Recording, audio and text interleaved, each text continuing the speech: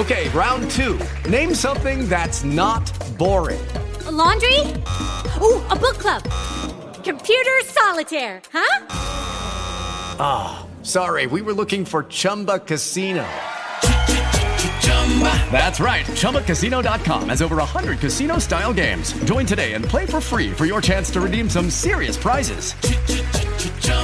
ChumbaCasino.com. No purchase necessary. Void where prohibited by law. 18 plus terms and conditions apply. See website for details.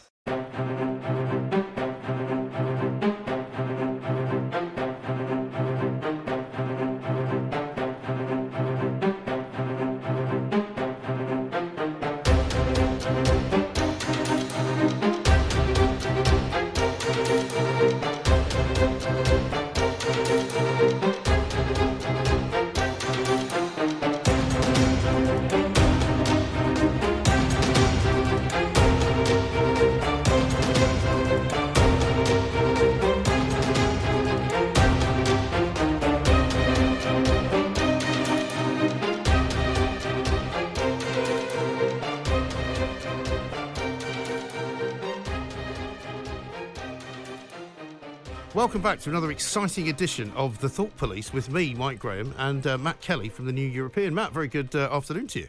Hello, Matt. You okay? Yeah, I'm very well indeed. Now, you, being a great veteran of tabloid newspapers, will love the fact that it's hotter than the Bahamas right now in London, and I hope you're not suffering too much. Well, it's very pleasant. I always go down with hay fever, unfortunately, so I could spend the next half an hour whining about that, but I won't. But no, it's glorious out there, isn't it? It really is. And I mean, I was out yesterday afternoon celebrating after Boris Johnson's kind of lifting of the lockdown, which is how I've basically been saying what's happened. And I was standing outside a pub around the back of the Shard, and if you had been there, you would have said to me, this looks like a pub that's actually open, because no longer were people sort of walking away with their takeaway drinks. They were just standing outside the pub in groups of people, like you would do in a nice hot day in London. I mean, it is. I mean, it's effectively over now, isn't it? I think so. That's the message people are going to take. I think so, and I mean that's definitely as you and I have been discussing over the last few weeks. You know, London has been quite busy anyway, and has been getting busier. There's still, I think, the fact that the tourists are still not around means that it's not going to get back to normal for a while in terms of the centre of town. A friend of mine was in Covent Garden the other day and said it was dead, because obviously the theatres are all shut, and there's about probably 10,000 people that work in the theatre business who are not there, and there's no tourists. So, but I mean, in terms of places, like sort of residential areas, I'd say with the weather being the way it is, it's carry on as normal. Well, I mean, Clissold Park near us in Stoke Newington, I've never seen it busier. Really? Last weekend, and I mean, I'll tell you what was nice was that there was a lot of families there, family groups, rather than just, loads of individuals or, mates hanging out or whatever. It seemed like every family in Stoke Newington had come out and had a picnic all day long, which was lovely, I mean, I think it's slightly different out in the real world, out in the country. Yeah. I had to go to Norfolk the other day for work, and because I'd sort of become acclimatised to the London blasé nature of the social distancing, it took me a little while to realise that they're taking it much more seriously out in Norfolk than they are in London, and people still sort of swerve around you at a distance. But I mean, obviously, the biggest question is: have we gone too soon? Is it going to spike right back up? Right. I mean, they're playing a dangerous game, I think, but all you can do is play it by ear, I think. The thing that I find interesting is the psychology of it all, because I feel slightly differently than I did at the beginning, and I think most people that I talk to do, and most people that I talk to now say we're not actually bothered by it. It's like we don't care anymore, because obviously look at all the things that have happened. We've had all these marches. Nobody seems to have caused a second peak, because the first march was probably, 3 weeks ago now? And there seems to be a general feeling that if there is another outbreak, it will be isolated and we'll be able to deal with it. But, who knows? Well, I think that's true largely of the population at large. I went to see my mum and dad for the first time in months up in Warwick. I saw, and then you forgot to take a picture. No. I mean, I was speaking to my dad, and he's genuinely, he's in his mid to late 80s. Right. He's not got the best chest in the world, having smoked for a long time. Right. Doesn't smoke anymore, but used to heavily. Yeah. And, he is he is genuinely, scared too much, but not far off it, about catching this thing, because he believes with good reason that it would off him, And so it doesn't matter what Boris Johnson says or what the R number is or whatever. If he gets it, he thinks, obviously that's very, very bad for him. So really, until there's a vaccine available, I think there are a lot of people who, will be looking on enviously as the rest of the world moves on, but are quite scared themselves, thinking, well, I don't care what the R number is. If I still get it from someone, I'm going to die. Yeah. Well, I mean, our youngest son has got very bad sort of allergies and he's got a bit of asthma, and his mother's worried that he might be at risk, but nobody's really sure, and that's the terrible thing. I mean, at least with your dad, you sort of know that he's at risk, and you know that he knows that, and so he knows probably not to go out anywhere, particularly where there's lots of other people. But I think it's difficult. It's so difficult, really, to know, and I think partly the way that Boris has done all this, and I know that you'll say it was more by accident than design.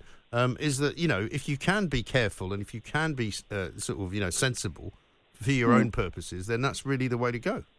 I think that's true. And also, the idea that 1 metre is any less safe than 2 metres is total bollocks. Well, it is. If someone sneezes at you, it doesn't matter if you're 4 metres away. No, exactly. You've got a chance of getting it. Except that people say that it hangs in the air like a sort of like a vapour, so it doesn't necessarily have to be a sneeze. It can just be somebody breathing, Well, I don't believe that. And I'm bringing my great scientific experience and knowledge to this argument now. But I mean, there's a difference between it being airborne, i.e., it just floats around in the air, and you can just inhale it, and catching it from somebody else's, excretions of whatever kind. Yes. And I don't think, if it was airborne, then I think we'd all be in a huge amount of trouble. Then we'd all get it very quickly.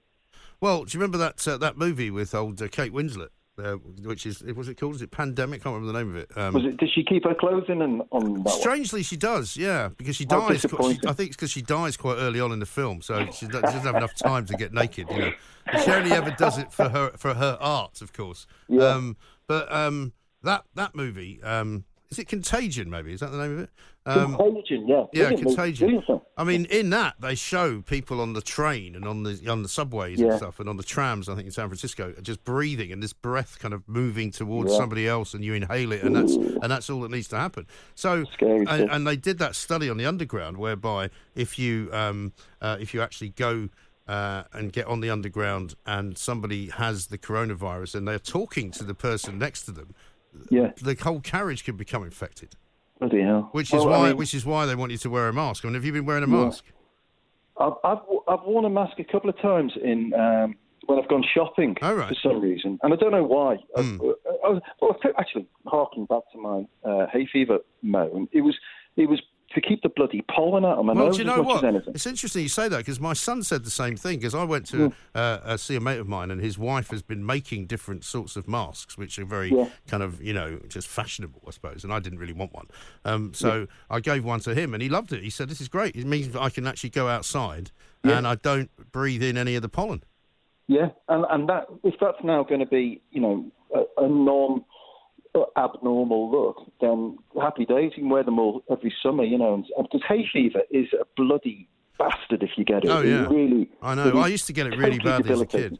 But do you remember when we used to walk around London and sort of laugh at people from Japan who would be wearing, because they would wear the masks? And Michael Jackson. Right. I mean, Michael Jackson was clearly a luminary ahead of his time.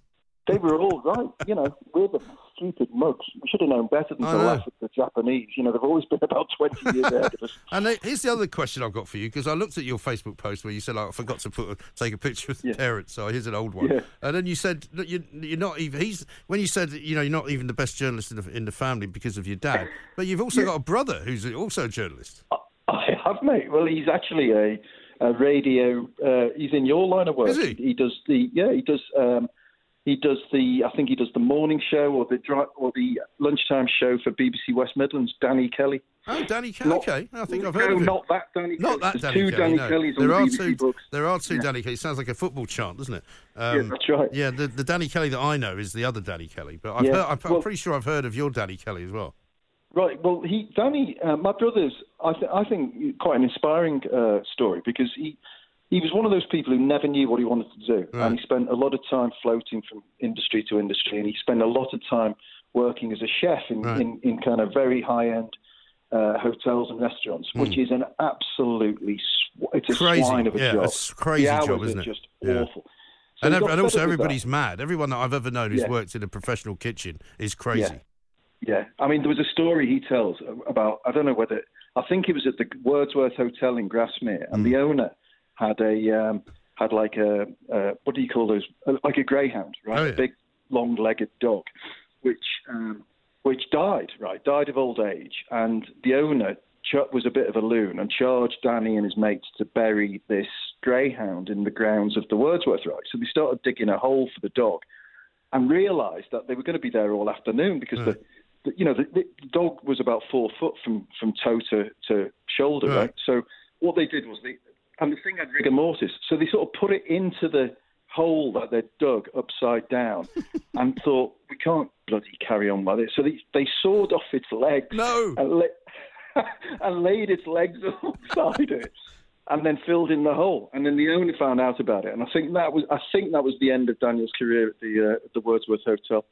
So, they're all barking mad. That is bizarre. Yeah, but this is the thing. I mean, I worked, I probably told you, as a kid, as a teenager, all the way through till I was about 23, 24, in this bakery in Hampstead, which was a fascinating place because it was full of, all sorts of different nationalities. There was people from Hungary because it was a Hungarian patisserie. There were people from Germany, Austria.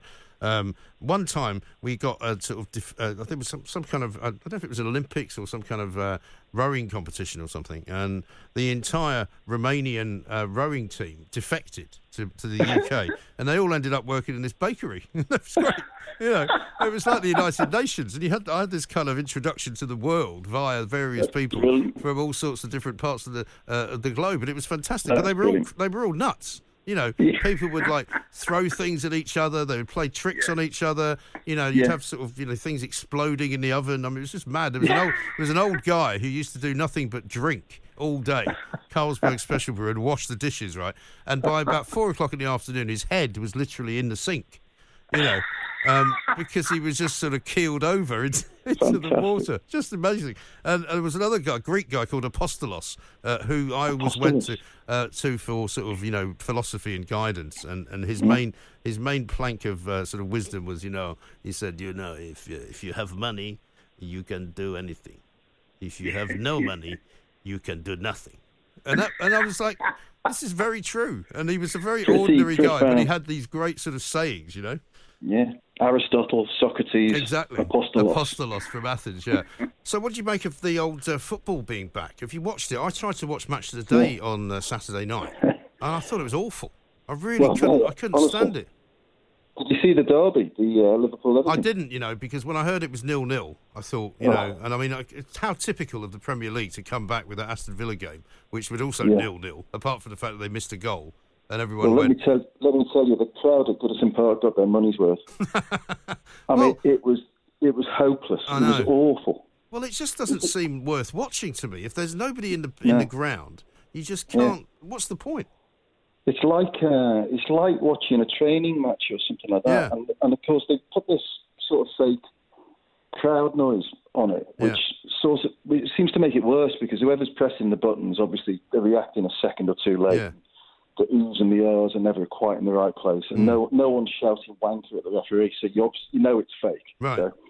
Somebody told me as well that they've even got to the point where they've got fake whistle blowing at the end of the game. For the whistle for the ref to blow the whistle. Yeah. It's kind of bizarre. I mean, obviously, Goodison sounded quite, marginally more atmospheric than normal. You would say that. Most grounds, I think. No, it's not great to watch. No, but I mean, I suppose you can make up for that by hopefully at some point soon crowning yourselves as Liverpool fans the kings of the Premier League. Yeah, I mean, it's been in both ways the longest wait of anything in my life. 30 years to lift that trophy again, and it's when you were a Liverpool fan as a kid. You thought that was normal. You never thought you'd have a time when you weren't winning the league every other year or you weren't winning the FA Cup, every couple of years.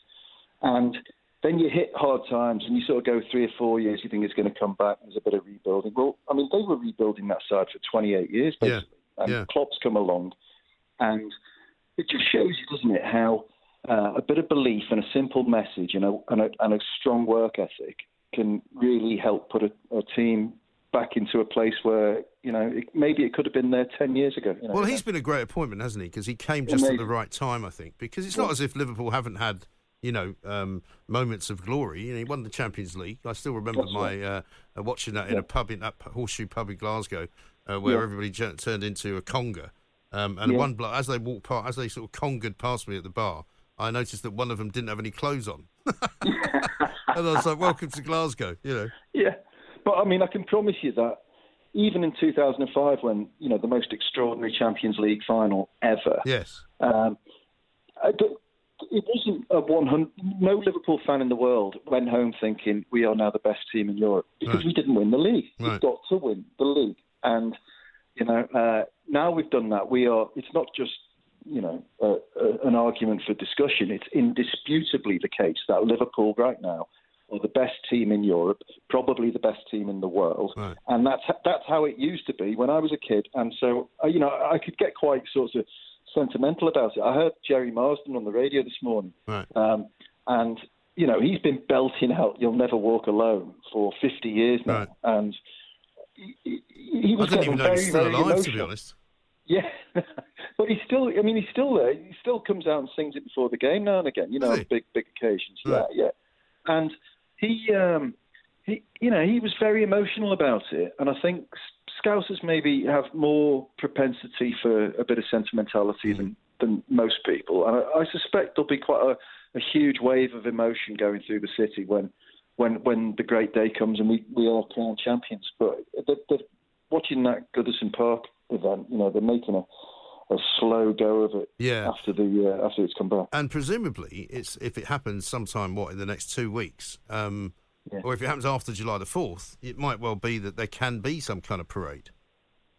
Well, I mean, it's difficult to ban a parade, isn't it? When you've allowed all these marches to go ahead, it's a bit difficult to turn around to Liverpool and say you can't have an open-top bus parade.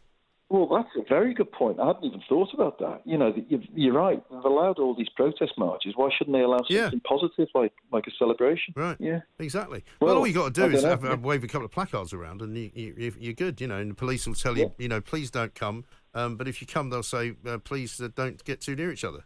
Yeah. Try I not think to that would be a good idea. kick hell out of one not? another. But what about in this new woke society in which we now live? Do you think there'll be any kind of payback for people like Manchester City and the whole Abu Dhabi connection and all of that?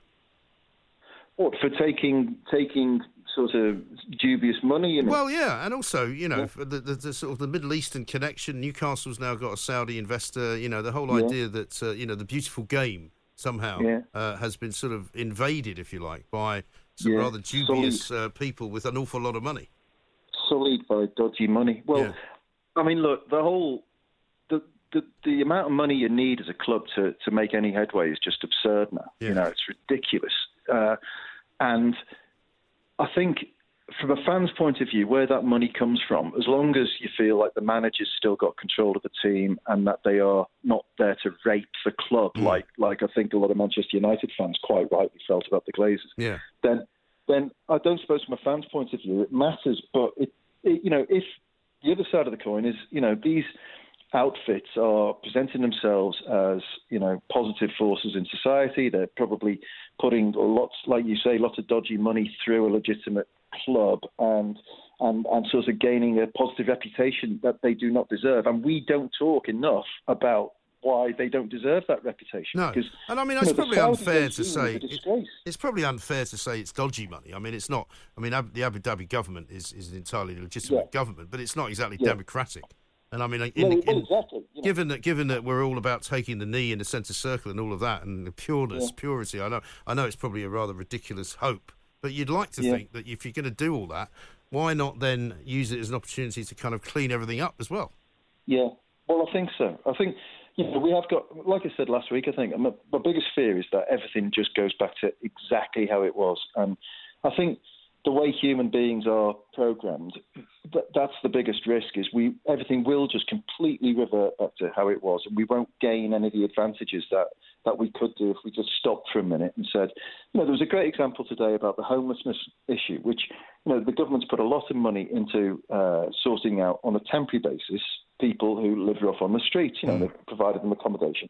And today they announced they're going to extend it with another £120 million funding. Now, that's great, but, should we not now be saying, that is an issue that needs sorting out permanently? How are we going to... What are the radical ideas that are going to solve that? What are the radical ideas that are going to solve the NHS so that it's never in question that it'll be stretched to the point? Because these pandemics are going to come back time and time again.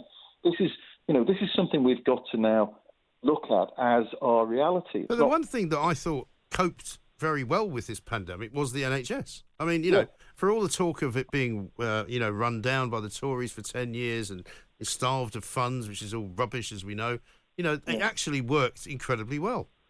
Yeah, well, but there is another sort of slightly untold story, which is, business as normal has stopped pretty much with the NHS. A lot of operations got sidelined. Lots of people haven't gone in reported. Yes, but those were decisions taken by Public Health England. It wasn't necessary.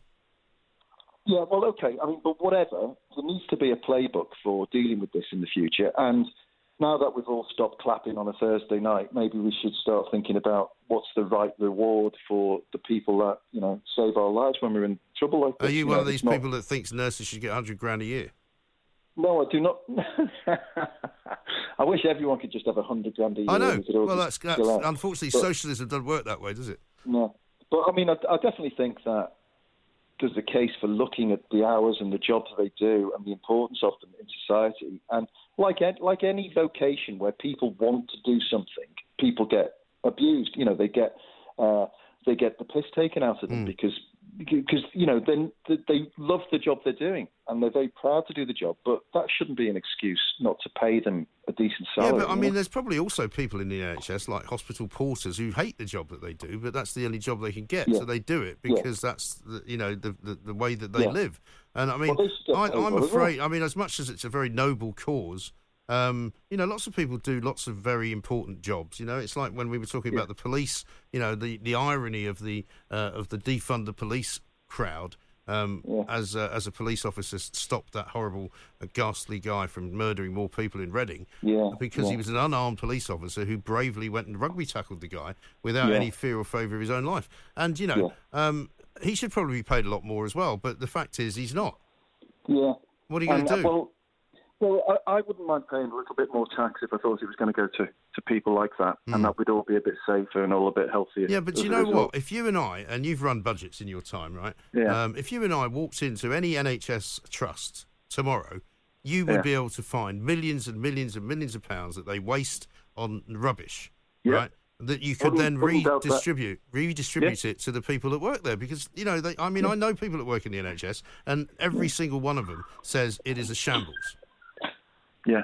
I mean, mate, when I said, reappraise, restructuring is just as important as everybody getting a fair salary. And I think you're absolutely right. People live under the illusion that the NHS is the greatest, most effective health service on the planet, and it is nowhere near so. No, so, again, another thing we could take a step back and have a good look at and have the humility to look around the rest of the world to see how it works in other places. And rebuild, take an opportunity to reshape Britain to make it a better, fairer, happier place. Definitely. I definitely think that we have exposed some really serious problems, though, with some of the public bodies of this country. And I don't mean the NHS, I mean like Public Health England, some of the civil service departments, which clearly don't work very well. And this we've sort of got stuck with this kind of level of bureaucracy and red tape, which is unfathomable if you're in commercial operations outside in the private sector. It just wouldn't happen. I mean, none of it would exist for 10 minutes in the private sector, would it? It's but also I think in the private sector, some of the people that are running these departments, the ministers, they wouldn't survive either. Which of those ministers would you look at and say, they'll be a great chief executive of a big major blue chip company? I can't see it, to be honest. Well, I mean, I've been having these weekly conversations with Peter Hitchens, unfortunately, I have to say that as weeks have gone on, I find myself agreeing with more and more of what he says, right? Particularly that this is one of the most talentless groups of people at the top of a government that he's ever seen. Even worse than the John Major government. Because if you think back to other cabinets, and even back to Gordon Brown and Tony Blair's time, they had significant figures, didn't they? Yeah. Oh, yeah. And they argued with each other and they fell out. And that's the thing I would say is that, a confident government is a government where people feel able to have hot disputes about important matters. And I just get the impression that everyone is sitting there nodding along to whatever Boris and Dominic tell them to nod to, Well, I'm beginning to wonder if Boris actually does much of that at all, actually. Yeah, well, maybe, I think the one standout guy who's made a good show of himself is the Chancellor. Yeah, Rishi Sunak, I think, is quite an important and quite a sort of essential character. But when you get down to people like, old Ashok Sharma, or whatever his name is, Alok Sharma. I keep calling him Ashok because I know a guy called Ashok, which is why I don't know the name Alok. But, I mean, you kind of go, he looks like the bloke that runs the library, Yeah. No, totally. And Grant Shapps, Tory boy, who was stitched up by his own Prime Minister, when he came on Talk Radio and started going on about why we shouldn't give free school meals to kids during the summer. And about 2 hours later, it was a U-turn, So they didn't even tell him they were doing it.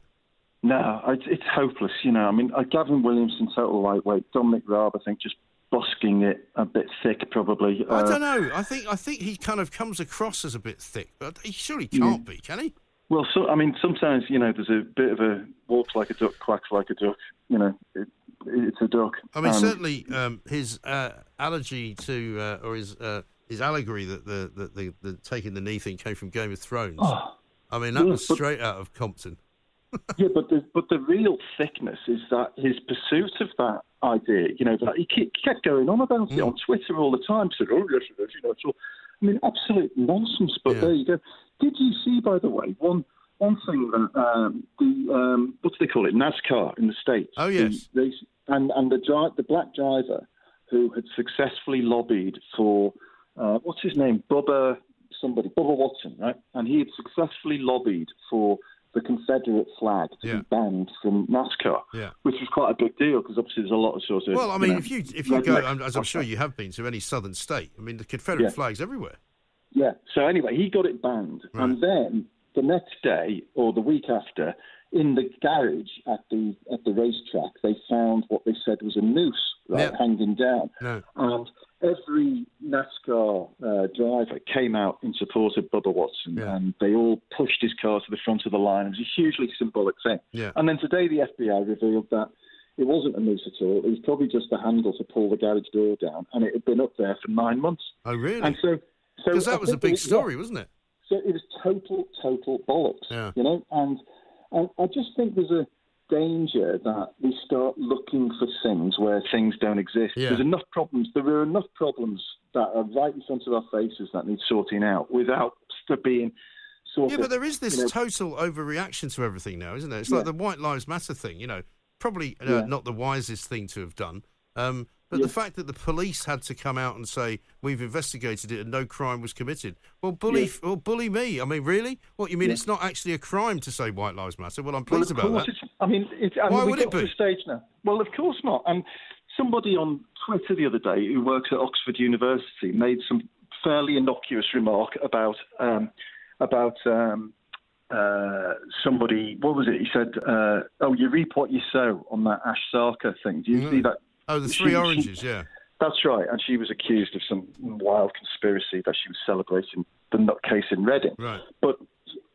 And then this Owen Jones, my great mate, then tweets immediately, Oxford University, I want to have a note by the end of today confirming you have sacked this guy. Right. I mean, it's unbelievable. Owen Jones, who says, join a union, everybody, in the next set tweet is saying, just sack this guy without any due process because he's pissed me off on Twitter. I know. It is remarkable. Intolerance. It really is. And it's got to stop. It really has got to stop. I'm hopeful that it will stop, that people will just kind of get a bit bored. I mean, it already feels to me as though the whole marching season thing is probably much more in the past than it is in the future. Yeah. Because after a while, these numbers will just go down and people will go, well, what are we marching for now? And hopefully the sensible people of the world will realise that you can't literally go around just getting rid of everything you don't like. Yeah, and I think the great sort of common sense of people, not just the British people, but people in general, will prevail. And people, the extremists, will have to get madder and madder, and they'll expose themselves as irrational, you know. But I think if the common man is saying, I've had to change of mind. I was this idea of, you know, the Black Lives Matter hashtag and all these white people taking a knee and all of that. A month ago, if you'd have asked me, I'd have said, well, you know, it's just a pointless symbol. But I do think that most people think that now is a time we've got to address racism. And so that's fine. You know, that is good. Then we should, all decent people, I think, should support what that cause is all about. Yes. And certainly that is happening. I know for a fact that some media companies are now spending a lot of money to try and address the problem. And one of them is the company that owns Sky. They're going to spend hundreds of millions of pounds to kind of right what they think is a bad situation where they haven't got enough people from ethnic minorities working in high positions. Because there's no doubt that if you look at any massive like FT top 100 company, there's not very many black CEOs. There's not very many members of the board who are black. Now, there may be all sorts of reasons for that. My worry is that they artificially change things, which is what they shouldn't do. Yeah. Where they just give somebody a job and say, right, you should now be the chairman because you happen to be black. No, but I think we've got to look for why aren't those people coming through and make sure that they've got all the opportunities that everybody else has got.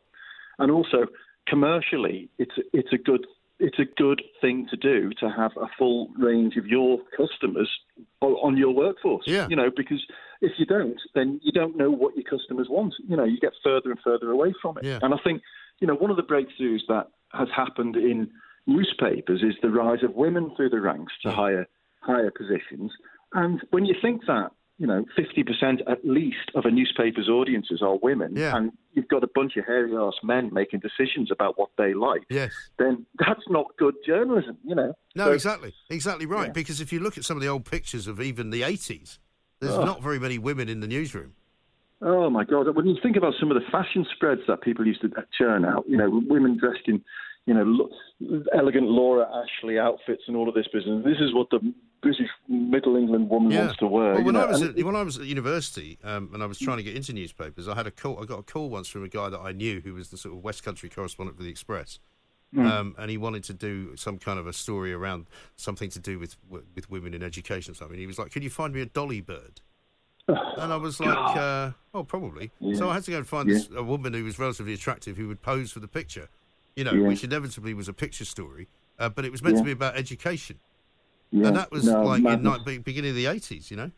And I'll tell you what, of course, because it's relevant now. I mean, as recently as 5 years ago, I think, maybe even more recent than that, a day like today, with baking hot weather and people out on beaches and all of that, every single newspaper would have had a picture of two 17 or 18-year-olds with a small bikini and some headline saying, "Oh my God, it's hotter than Benidorm," or whatever like that. Yeah, but I mean, it would have been posed up by a photographer who'd been sent out to say, "Get something sexy from Brighton Beach." Now we don't do that anymore, so I think that's good. You know, it's a positive thing. Absolutely right, and what a very positive way. Fat old middle-aged men with a pint of Carlsberg in their hands, saying, "Oh, is it marvellous?" Trouble is, now you get fat old middle-aged men pictured on Bournemouth Beach, which is not quite so good, but that's another story. Anyway, listen, on such a positive note, we must end. Thank you very much indeed. I'll talk to you next week. Take care, Mike. See you, everybody. Mate. Thanks. Bye-bye. Ciao. Bye.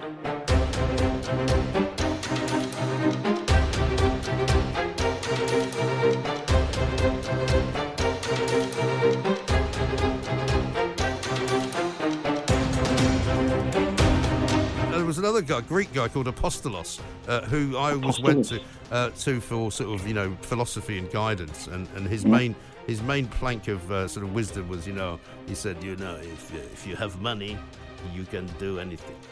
If you have no money, you can do nothing.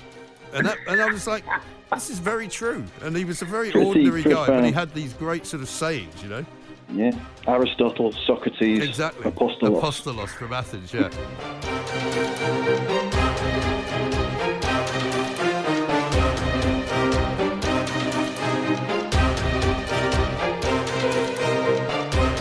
would be able to find millions and millions and millions of pounds that they waste on rubbish, right? That you could then redistribute it to the people that work there, because I know people that work in the NHS, and every single one of them says it is a shambles. Yeah, I mean, mate, when I said reappraise, restructuring is just as important as everybody getting a fair salary, and I think you're absolutely right. People live under the illusion that the NHS is the greatest, most effective health service on the planet, and it is nowhere near so. No, so, again, another thing to take a step back and have a good look at, and have the humility to look around the rest of the world to see how it works in other places, and rebuild, take an opportunity to reshape Britain to make it a better, fairer, happier place. Definitely. Sometimes, there's a bit of a walks like a duck, quacks like a duck. It's a duck. Lucky Land Casino, asking people, what's the weirdest place you've gotten lucky? Lucky? In line at the deli, I guess? Aha, in my dentist's office. More than once, actually. Do I have to say? Yes, you do. In the car before my kids' PTA meeting. Really? Yes. Excuse me, what's the weirdest place you've gotten lucky? I never win and tell. Well, there you have it. You can get lucky anywhere, playing at LuckyLandSlots.com. Play for free right now. Are you feeling lucky? No purchase necessary. Void where prohibited by law. 18+. Terms and conditions apply. See website for details.